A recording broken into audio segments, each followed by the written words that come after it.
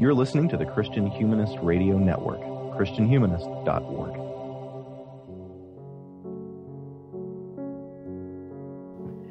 There can be no doubt that because of the technological revolution and the ubiquity of social media, we are more connected with each other than ever before in human history.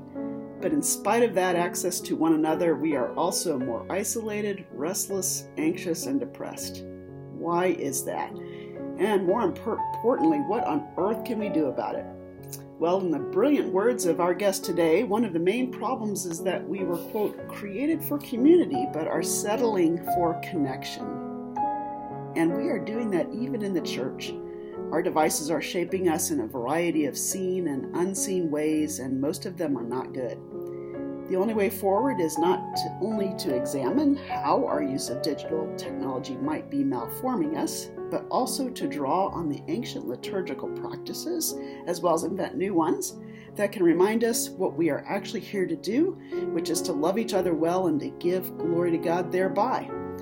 My guest on Christian Humanist Profiles today is Felicia Wu Song, and her new book is called Restless Devices, Recovering Personhood, Presence, and Place in the Digital Age, published by InterVarsity Press Academic. Now, Felicia is a cultural sociologist of media and digital technologies, so she's well qualified to write this book. Her PhD was from the University of Virginia, and today she is a professor of sociology at Westmont College in Santa Barbara, which is where I wish I lived instead of Illinois. But anyway, she has also written a book called Virtual Communities, Bowling Alone, Online Together, which caught my eye not only because of the nod to the famous book Bowling Alone by Robert Putnam, but because my son's main actual community is through bowling, and he bowls with these same friends online as well. And I'm sure we'll get into just how hard all this is with teenagers and so on. But anyway, I'm delighted to get this chance to talk with Felicia and encourage you to discover this terrific book. Felicia, welcome to the show, and thank you for taking the time to talk with us. Oh, it's a real pleasure to be with you. Thanks so much for having me. Oh, it's so great to be able to talk to a scholar who's working on the same issues that I am, because it just feels really gratifying and satisfying. So I can't wait to get into it here.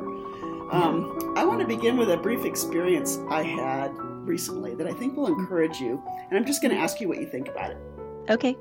I was speaking in chapel at Covenant College, and my main goal was to help them to see that less is more, so I was leading them in Lectio Divina, encouraging them to take the Sabbath as a kind of a challenge, just the sort of challenge you write about giving to your students when it comes to disconnecting from digital tech, right? So at the beginning of my talk, I asked the students to put their phones out of sight.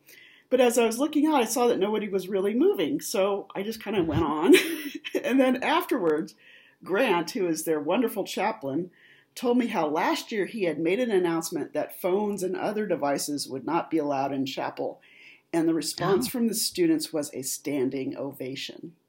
So can you help us unpack that a little bit in light of your book?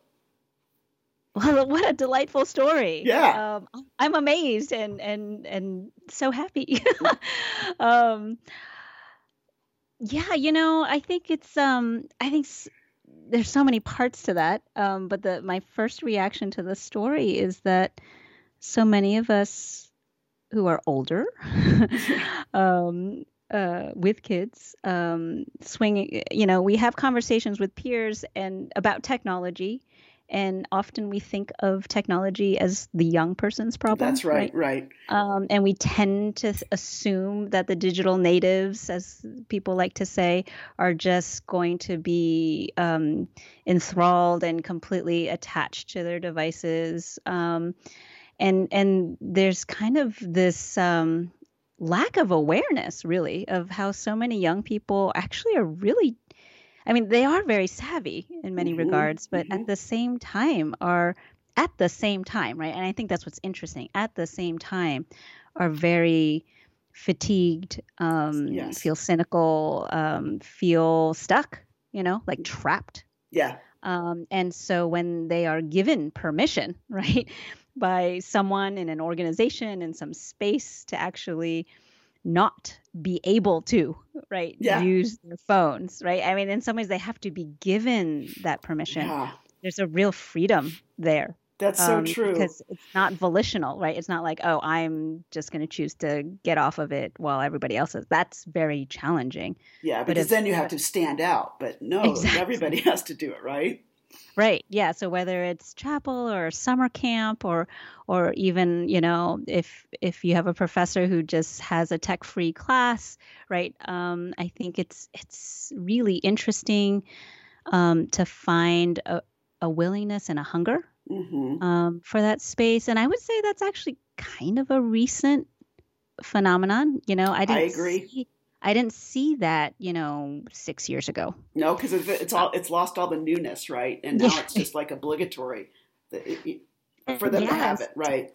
So I think part of what's happening also is that the young people today are getting their devices so much earlier in their lives. So they've started having smartphones and being on social media and TikTok since they're like in 5th grade or even earlier, right? And so a lot of the sheen has worn off, and they've also just lived through a lot of drama, quite frankly, right? Junior high and high school. So by the time they hit college, there's kind of a relief to change it up. Yeah, and to be together in community in the unique way that college is, even in spite of the pandemic, right? That they're all there together in chapel, and even if they have to be masked up, we're here together. And they felt so free, I think, from that. So I love that story, and I knew you'd really appreciate it. So thanks for reacting. It was so funny because in the course of that chapel talk, I remember giving them the line. It's like, we're just eating Turkish delight all the time, and we just have this feeling that it's not good for us. And and that's exactly what that response indicated. So. At any rate, I love the way that you divided the book into both a kind of description of how corporations strategize to commandeer our attention and what that's doing to us, and then a kind of real nuts and bolts set of questions to help us reimagine our lives differently. I love that. It reminded me of how Walter Brueggemann, I don't know if you're familiar with his book, The Prophetic Imagination. I love that book. He says that the prophet, we always need prophets, right? Truth tellers. Needs to both challenge the dominant consciousness and nourish an alternative one. And it's hard to do both of those. And you did that very well. Thank you for being that prophet for us. So, let's first talk about the challenging of the dominant consciousness, right? So you uncover for us a number of corporate practices that are designed to keep us hooked. Can you just give a favorite example of one of those strategies, maybe one that kind of like really mortified you, and then talk about how it works to form us? Yeah. So, oh boy, choosing one. So many favorites. Choose several if you want. I mean, I think horrifying our listeners can be super fun. Well,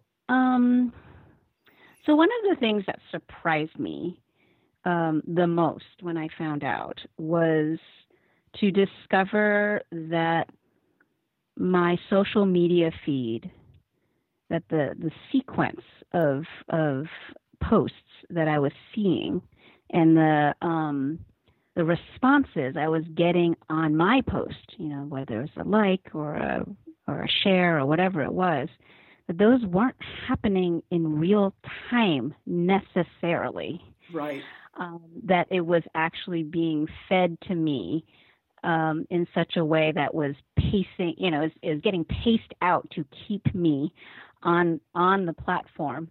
And that was just, I was really surprised because I just thought, like when it's going out there, it's coming to me, but no. Yeah, right. Everything's just kind of happening in real time. It's just, regular traffic, not thinking that someone was holding up traffic at certain times, right? And waiting on trying to make sure that I'd come back and keep checking. So that part of the control of what I was seeing was, and when I was seeing it, was really surprising to me. That certainly goes hand in hand with what most people know by now about, how there is control over what we see, right? That there's algorithms that are prioritizing certain content over others, but that's even happening when, not just on Facebook or Instagram, but it's even happening when you're just doing what feels like a, quote, neutral Google search. Yes, that you can think it's information. It's like looking up a phone number in a phone book, right? Right. It's like, well, it's just there, right? But it's like, no, it's not like that at all.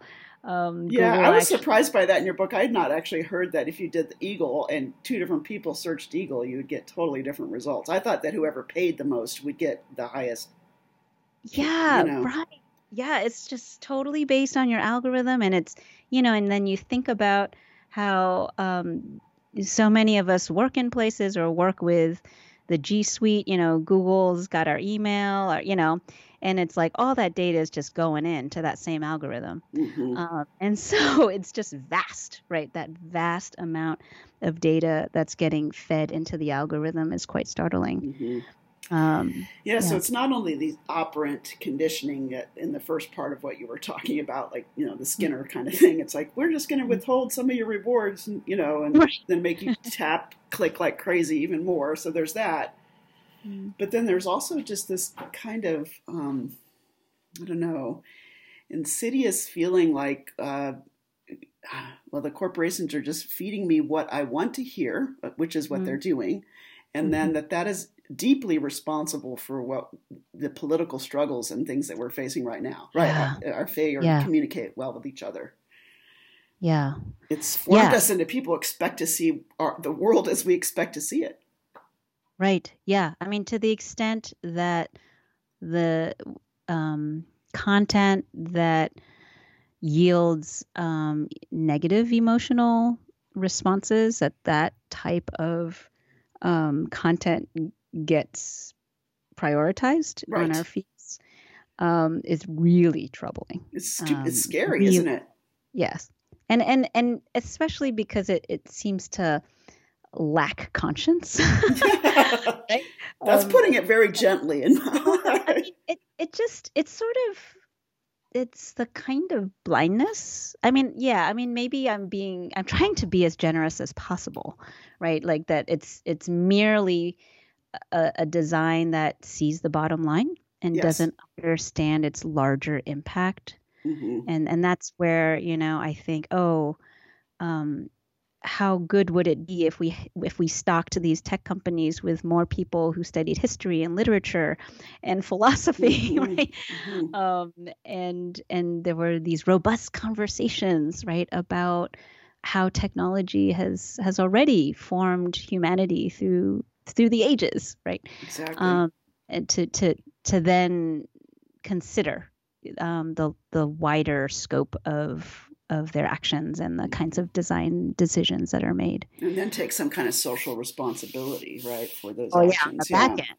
Right. But then on the back end, there's nobody wants to take responsibility, right? Nobody does. And there's such an analog, and you point out the analogs along the way in your book, but there's such an analog with the food industry, which is something that regularly makes me angry. The stuff they feed us that's not good for us, and they know it, but it's just the bottom line is the thing that's driving, and it really is killing people in this country.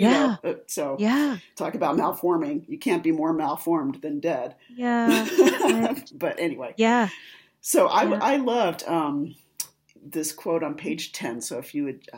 A lot of what you were writing was summarized of what was interesting to me by this quote. So if you don't mind, I can just read it, and then I'd love to hear your thoughts.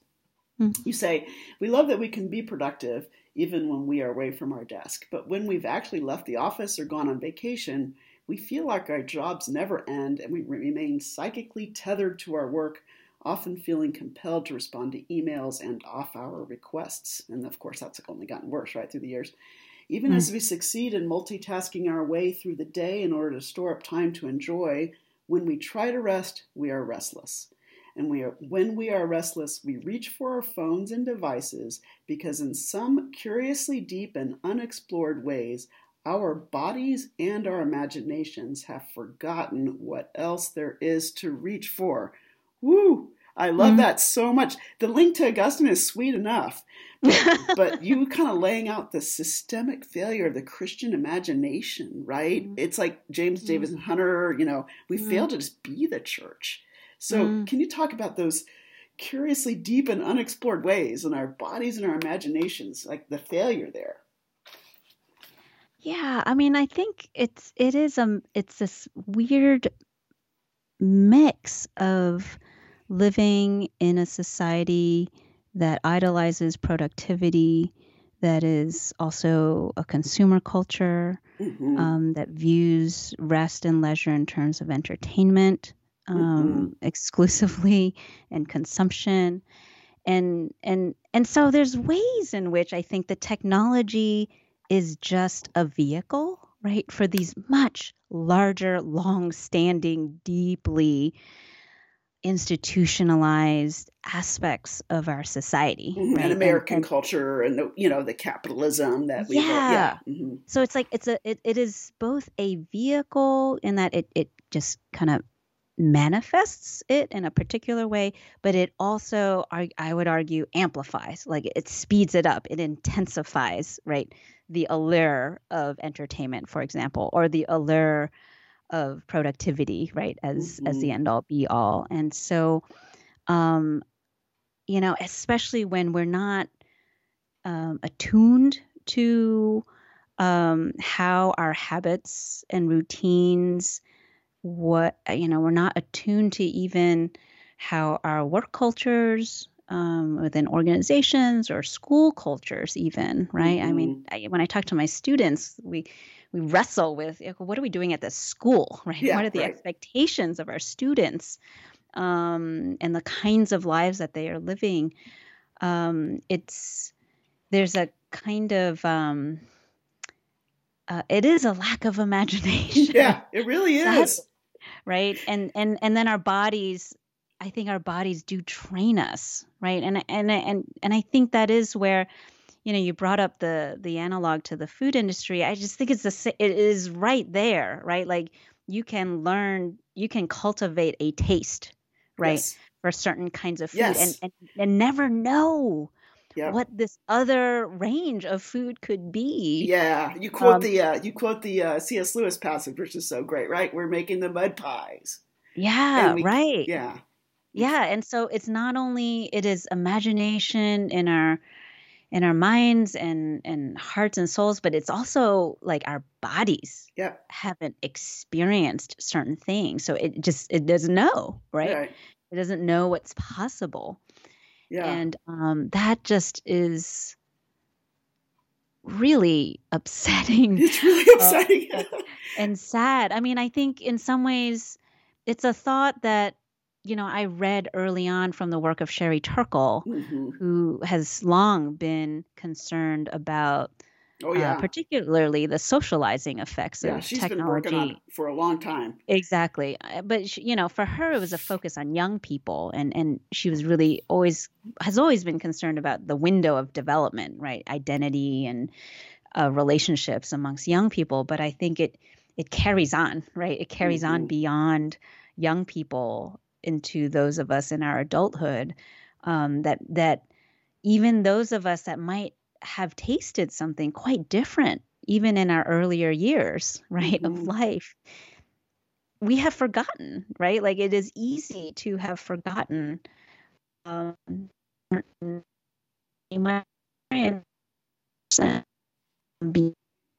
We have convinced ourselves that to be successful, to be responsible, right, to be a good person is to be online, right, constantly. Right. That's the equation. And so those of us who want to be responsible adults feel like, well, this is it. This is what I have to do. Right. Yeah. And that's not even begin to get at the whole instant gratification problem and the constant feeding of that this is. But I want to talk about that, the problem of to be an adult to do this is what you have to do, because one of the great things about your book was that you made it very clear that it's not as if we can just throw our phones in the toilet, right? It's just like, right, we're not free to do that. Right. Most of us cannot afford to head off to Walden Pond for 2 years and write, as much as I would like to do that. So it's like, what do we do with that lack of freedom? Actually, I'd just like you to riff a little bit about freedom and enslavement here, because it strikes me as that we're not even aware of the extent to which we have become enslaved, Yeah. Well, Yeah, so I think, especially with the backdrop of the digital landscape, freedom is often rendered in terms of being free from the constraints of time or the constraints of place, or even the constraints of our own, capacities. That's where multitasking. Multitasking is so attractive, right? Because it's like, no, you have the freedom to do 5 things at once, right? And have 10 windows open on your 3 devices all in front of you, right? So there's this promise of freedom from these sorts of what I think are always seen as just part of the human condition, right?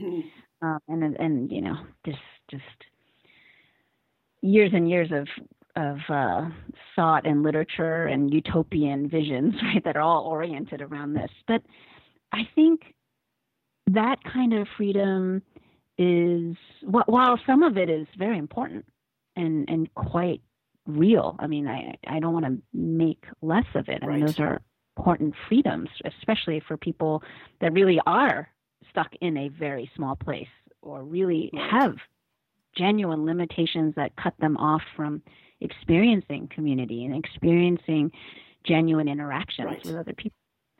With all that said, I think to only think of freedom in that way is to miss out on lots of other kinds of freedom that include a freedom in one's relationship to the world. That is, that we aren't driven by or enslaved or compelled by our relationship with our technologies or, our relationships with anything, quite frankly. That we can easily lose sense of can be like that one that is free of the feelings of being compelled or being driven, being enslaved to certain instincts or the kind of itchiness we feel in our fingers. Itchiness, restlessness, this kind of So I think that, like, I'm interested in people developing relationships with their technologies that are, we can call it healthy, we can call it free, right? Like a way that, like, I can choose how to actually use this as a tool and not have it use me. And drive me and drive my instincts and drive my decisions, drive my perceptions of the world. Right. And I think there's also an even deeper freedom that I'm interested in, which is, which I feel like is often quite antithetical to the current tendencies of our digital landscape, and that's a freedom to genuinely be oneself. Yes, just be who you are. Genuinely who you are in all of your beauty and all of your failures and weaknesses, and to experience love even in that, right? And I think that's the good news of the gospel. It is, and it's what the kids really want. The kids are so lost right now. Oh my goodness, all the teenagers, my friends, all of us. It's like they're lost. They want to be loved, and the social media is constantly feeding them information to the contrary, that their value is placed somewhere else, and it's deeply sad. I think it's and that's why I think it, there is a part of the prescription, right, that says, well, maybe we need to think about how to limit certain kinds of digital services or platforms in our life. But I would say even more powerful than limiting is to create opportunities for people to actually experience the kind of freedom that they may never have tasted before. Yes, and then just going back to the chapel example is really what I think they were reacting to. It was freeing, right? They're just like, I can be free to just be here and be in the chapel and not have to be somewhere else or be smart in my way of tweeting about the chapel or whatever, right? Yes. And the way that it's sort of freeing when you tell your child, they need to go to bed on a certain time. It's like they may not like it, but they actually really love it. It struck me as the same kind of thing, But, I work on attention a lot, just sort of in my academic work. Okay. And one of the things that I have discovered is that it may be our biggest human freedom is what we choose to pay attention to. And that what we can pay attention to is what transforms us. So if we're not paying deep attention to anything, then we're not going to be transformed, right? And I agree with you that what we're dealing with right now is hyperattention. It's not that being distracted is a form of lack of attention. It's hyperattention. It's not attending deeply, right? So I agree with that. But since I was thinking about deep attention and the problem of productivity and the sort of productivity culture, I was thinking about, and I always think about this, and then I was reading this morning from Exodus from the lectionary, and you're a fellow Anglican, so maybe you came across this as well. Yeah. And so I just want to read this and get your thoughts, because this just blew me away, because I never thought about this passage in this way before. So the Israelites say to Pharaoh, "The God of the Hebrews has met with us. Now let us take a 3-day journey into the wilderness to offer sacrifices to the Lord our God, or he may strike us with plagues or with the sword." So they're asking to go out and worship, right? But the king of Egypt said, "Moses and Aaron, why are you taking the people away from their labor? Get back to your work." Then Pharaoh said, "Look, the people of the land are now numerous, and you are stopping them from working." That same day, Pharaoh gave this order to the slave drivers and overseers in charge of the people: "You are no longer to supply the people with straw for making bricks. Let them go and gather their own straw, but require them to make the same number of bricks as before. Don't reduce the quota. They are lazy. That is why they are crying out, 'Let us go and sacrifice to our God.' Make the work harder for the people so that they keep working and pay no attention to lies." So it's like, if you substitute culture of productivity for Pharaoh, right? Yeah. It's like, this is the kind of lie that literally keeps our attention away from God and things that could restore us in the Sabbath or whatever, whatever other practices, and put on this kind of like, you got to be more productive. You're lazy. Yes. Yes. I mean, our culture is telling us that all the time. Oh, yes. And it's, I was just having a conversation with my students because I'm teaching the Internet and Society class that I talk about in the book right now. Uh-huh. And I just had them do an exercise where they you were mentioning Santa Barbara earlier. This is one of the perks of teaching in Santa Barbara is that we can send them out of the classroom, and it's usually quite lovely, and find a nice little spot for 15 minutes with just a few props that are thinking about what makes up their hurried lives, what noise is in their lives, and 15 minutes. Yeah. Okay. And then they come back and they are refreshed, and they tell me they never take that kind of time for themselves, right? Without a device, without any sort of agenda. And they say that the reason why they don't do it many times is because they feel like they are being lazy. Yes, if they did that. That's it. Right. And so, it is the lie, right? The lie that to take genuine rest, right, is equal to laziness. Wow,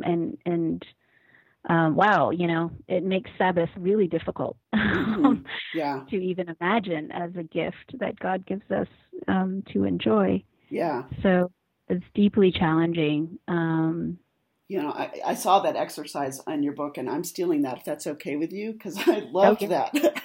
I just love it, because I know that that's exactly what my students will say. Because I feel like as teachers, just teachers in general, professors or high school, we have to teach more of this stuff now. Like, we can't just assume that they even know how to take time to read, what that looks like. I feel like we need to be increasingly intentional.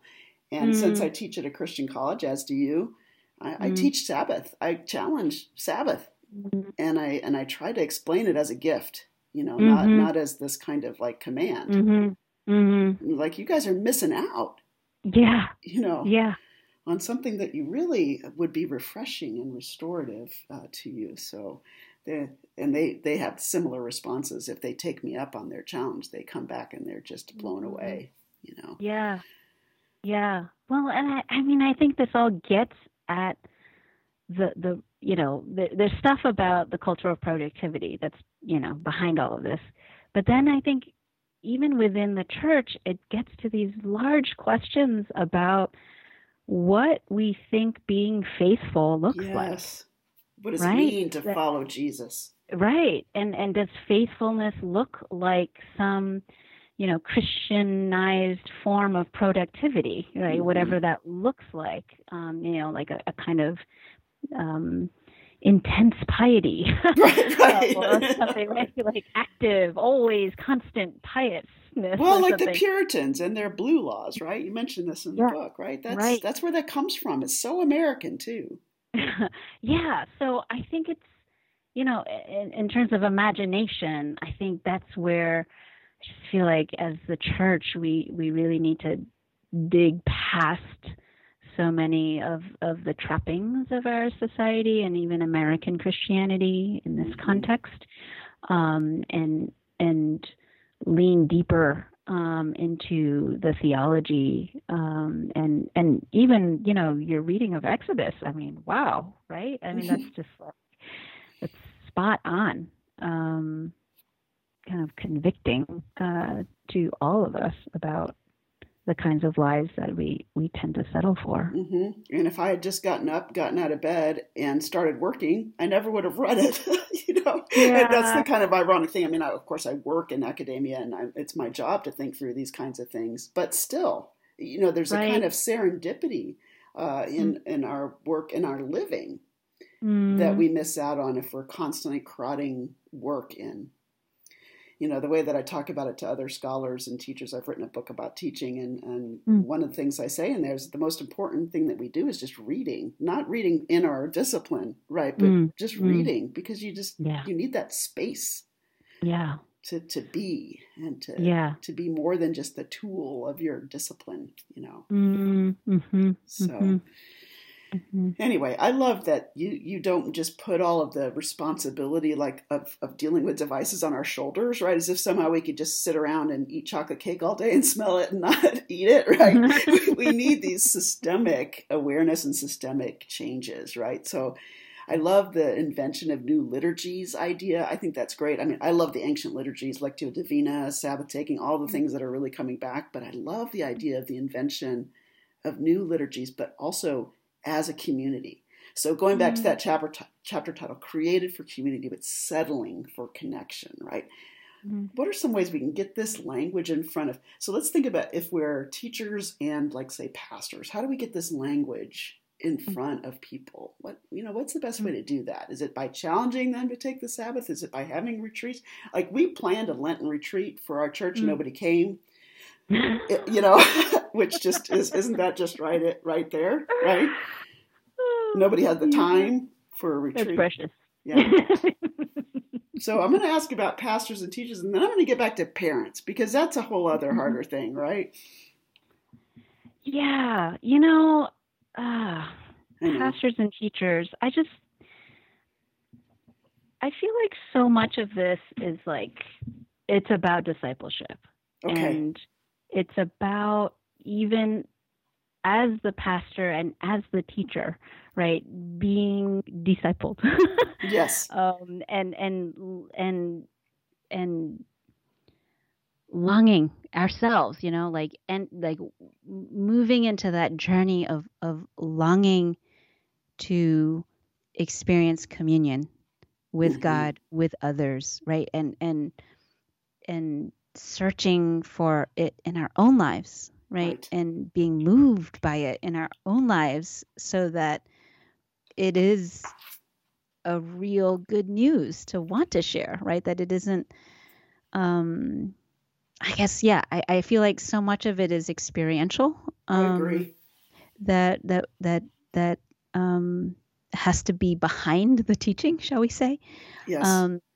but at the same time, and if anyone makes it through that chapter, I mean, that's the chapter that I felt like I nerded out most, as much as I could as a non kind of seminary divinity school trained person. Mm-hmm. I mean, the theology of communion built into the Trinity, right? And thinking about the inherent relational dimension of who God is just exciting. I mean, I totally agree. I had the same response when I read Colin Gunton and all these relational theologians.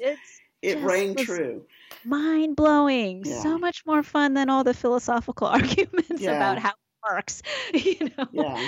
That just was so beautiful and so I don't know, just gave me hope of like, okay, like I don't know how this works exactly, but that it could is phenomenal. Yeah. Right. And so letting oneself, I guess, be taken by the vision, and trying to ignite that same kind of imagination in other people. That's something that I've written into the book, but I'm still trying to figure out how to get into my teaching myself. But I do think it is also something that we could begin by enacting. Yeah. That is, so maybe we don't have the hunger or the imagination or the excitement when we hear about the kind of stodgy theology, right, for some folks. But maybe we start with the meal, I mean, there's so many beautiful experiences that are built around sharing meals together. But kind of being intentional, maybe more intentional about what we're doing. That's a favorite word of mine. I feel like that's exactly right for teaching, especially, right, and discipleship. Yeah, right. Offering perhaps some structure, and also thinking about who we have at the table, not just the people that we would normally, easily gather around us. Right. And so, so it is, I think communion is something that one can try to foster or facilitate experiences that can start to lead someone, down the path that says, hey, this is kind of different and more than just reading something online or texting or, liking someone's tweet. It's like there was something really different happening here. Yeah, and it's amazing how much pushback, Tish Warren went online and said people shouldn't go back to church, and she got all this kind of like stuff thrown back in her face. But all she was saying, gee, as an Anglican priest, is go back to church, right? And it's important to be back in church. Not because we're performing spirituality, but because there are things there that you can't get anywhere else, having to do with embodiment, having to do with being in community. Whether we really experience it as exhilarating or not, that's the whole point of the liturgy, as you point out, is that it's sometimes not exhilarating. Right. It's habit forming and it's formational, because most of our lives are lived in unconscious cognition, as you no doubt know, not in conscious cognition. So the trick is, how do you pay attention consciously and then repeatedly, right? In such a way that'll form you. But with that in mind, I had a quick question for you. You and I have a similar experience of a Eucharist that you wrote about in the book, where you made this connection with the person who was giving you the Eucharist. Yeah. I had that same experience when I was 30 years old, and I that was when I became an Anglican, because I had been working on Flannery O'Connor. To make a long story short, I became Anglican. Couldn't be Catholic and keep my job, but Anglican through and through. And that experience of the Eucharist blew my mind, because I was raised Catholic. And the way that I would describe it is that it was this kind of like that there are certain priests that are like Eucharist dispensers. They're like, where the liturgy has become kind of an empty thing. So like, how do we do that? It seems like we have to fight against that, that deadening of something that's actually really rich, but at the same time still emphasizing that it's not about the person's point of view who's doing it, right? Sure. Right. There's grace there. Yeah. So how do we do both of those? I'm just thinking aloud aloud here. Yeah, no, that's really interesting. Gosh, so I'm going to come at it in a slightly different direction. Okay. So I'm in a situation where I'm actually not attending an Episcopal or Anglican church right now. Okay. But the church that I attend is a church where when people stand up to ask for prayer, the pastor knows their name. Wow. Every single person. That's impressive. I'm always amazed. Like they address them by their name. And it's that kind of place. And so what I experience of the Eucharist, they call it communion, there is this sense of actually being known, and being in communion that way, right? Yeah. That there's something really sacred about the gathering, and as the receiver, right? Yeah. Being offered Christ, by the pastor is just very powerful. It's just like your Eucharist experience and mine. It was like the person looked me in the eyes and said, right, this is the body of Christ. And I knew that they wanted to share with me the body of Christ.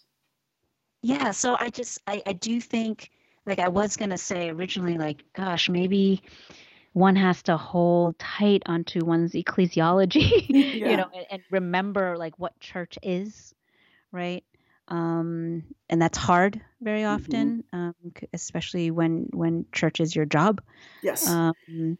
But at the same time, I think there is something really lovely and organic about being a part of a church community for me right now, where people actually are known by name. Mm-hmm.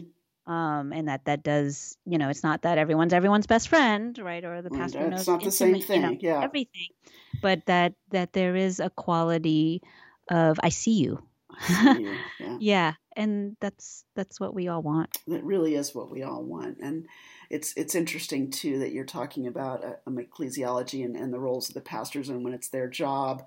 Because my husband's an Anglican priest, and so I know firsthand how hard it is to make sure you protect your own being and not doing, right? So that you can actually do those kinds of things and help facilitate that for other people, right? It's easier said than done.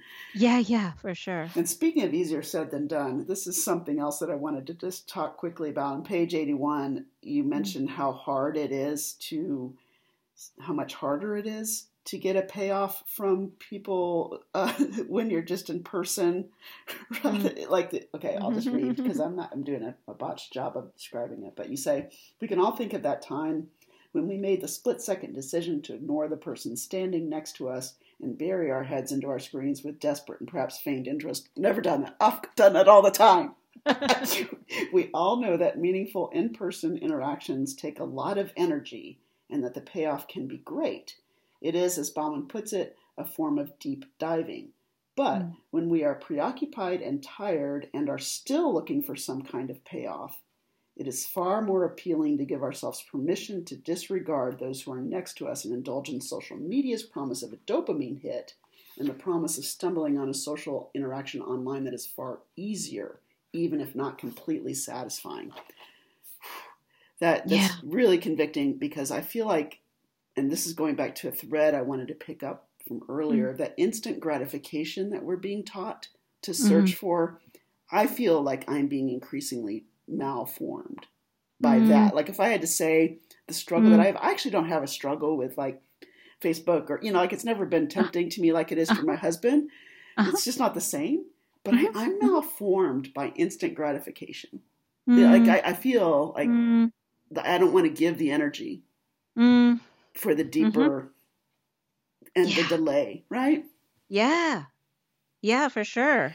And And I don't know how to fix that because, like you Mm-hmm. say, if it's ubiquitous and it's just like Mm-hmm. and you're constantly being trained by, we'll Yeah. pick up the phone and play Wordle. I don't know if you've Yeah. played Wordle, but it's like, well, I'm a little bit bored, so I'm going to play Wordle now.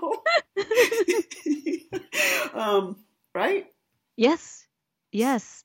Well, and I think, but I mean, what you're saying about the kind of self-recognition, Mhm. that you're having, like that's the beginning, right? Yeah. Yeah. Because then hopefully it starts to really bother you.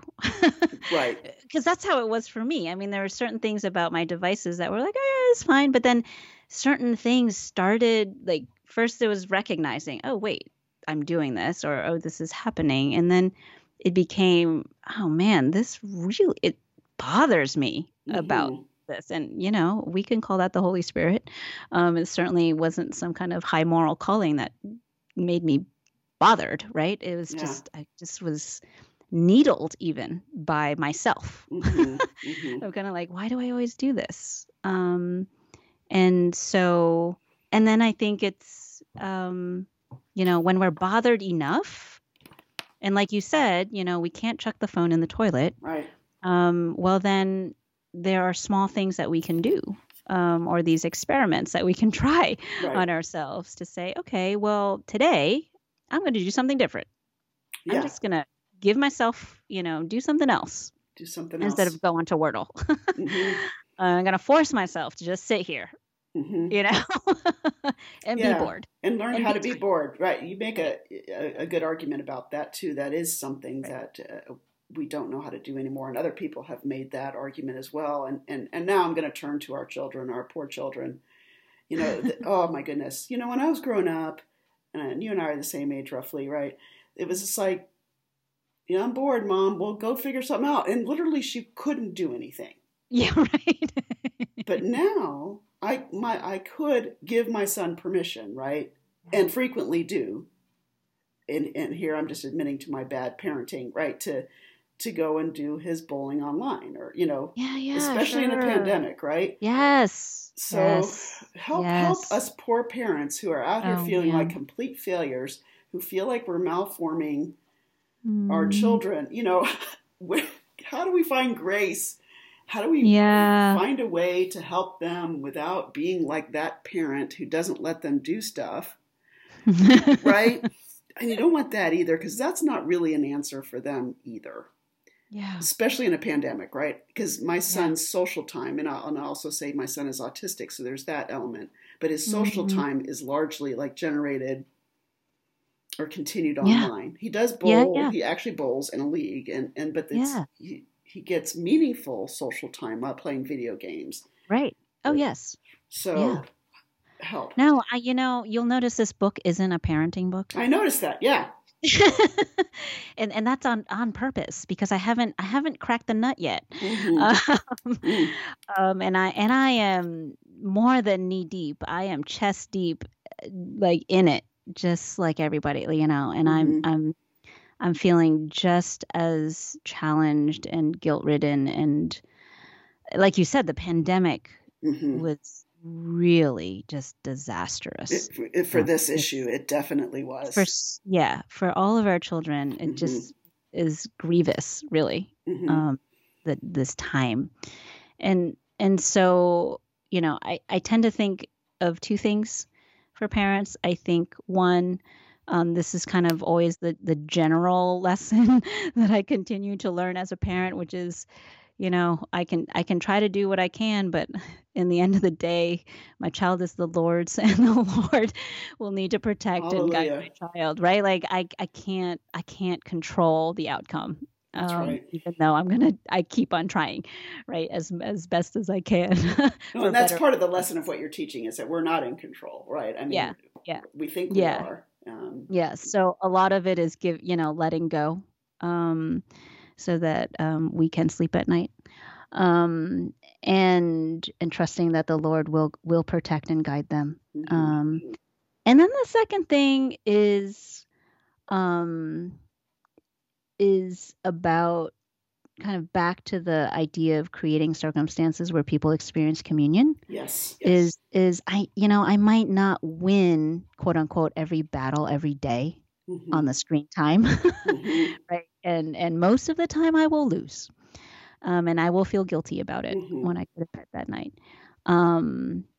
But if I can find a way to have a meal or an activity or a trip, some kind of experience for my child that is tech-free, that reminds them of something that is beautiful, that is exciting and lovely, right? Something that's true, that rings their bell, Yeah, I do. Right? Yeah.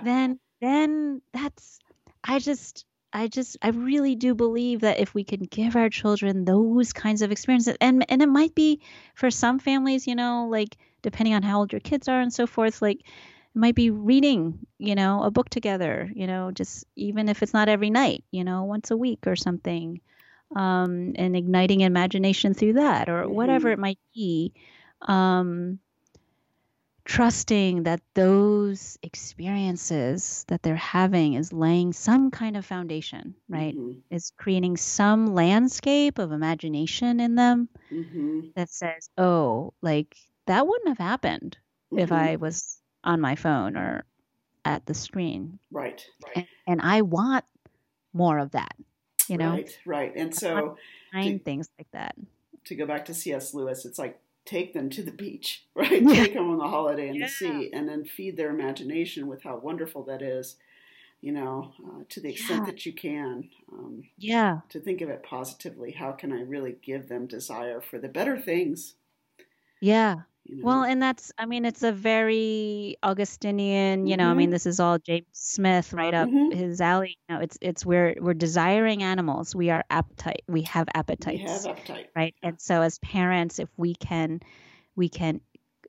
inculcate certain appetites, right, that our children wouldn't kind of easily find with the activities that society wants to give them, then that's a real win. Totally agree. Well, that sounds like a great place to conclude. And unless you have any other last tidbits or things you wanted to talk about, anything else that we didn't address that you wanted to address? No, that sounds good. I mean, I think I always just hope that when people read the book, they feel hopeful. I felt very hopeful. Oh, good. Yeah, just that something is possible. Yeah.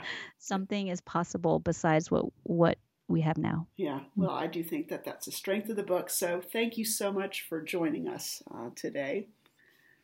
Thank you so much for having me. It's been really fun. Great.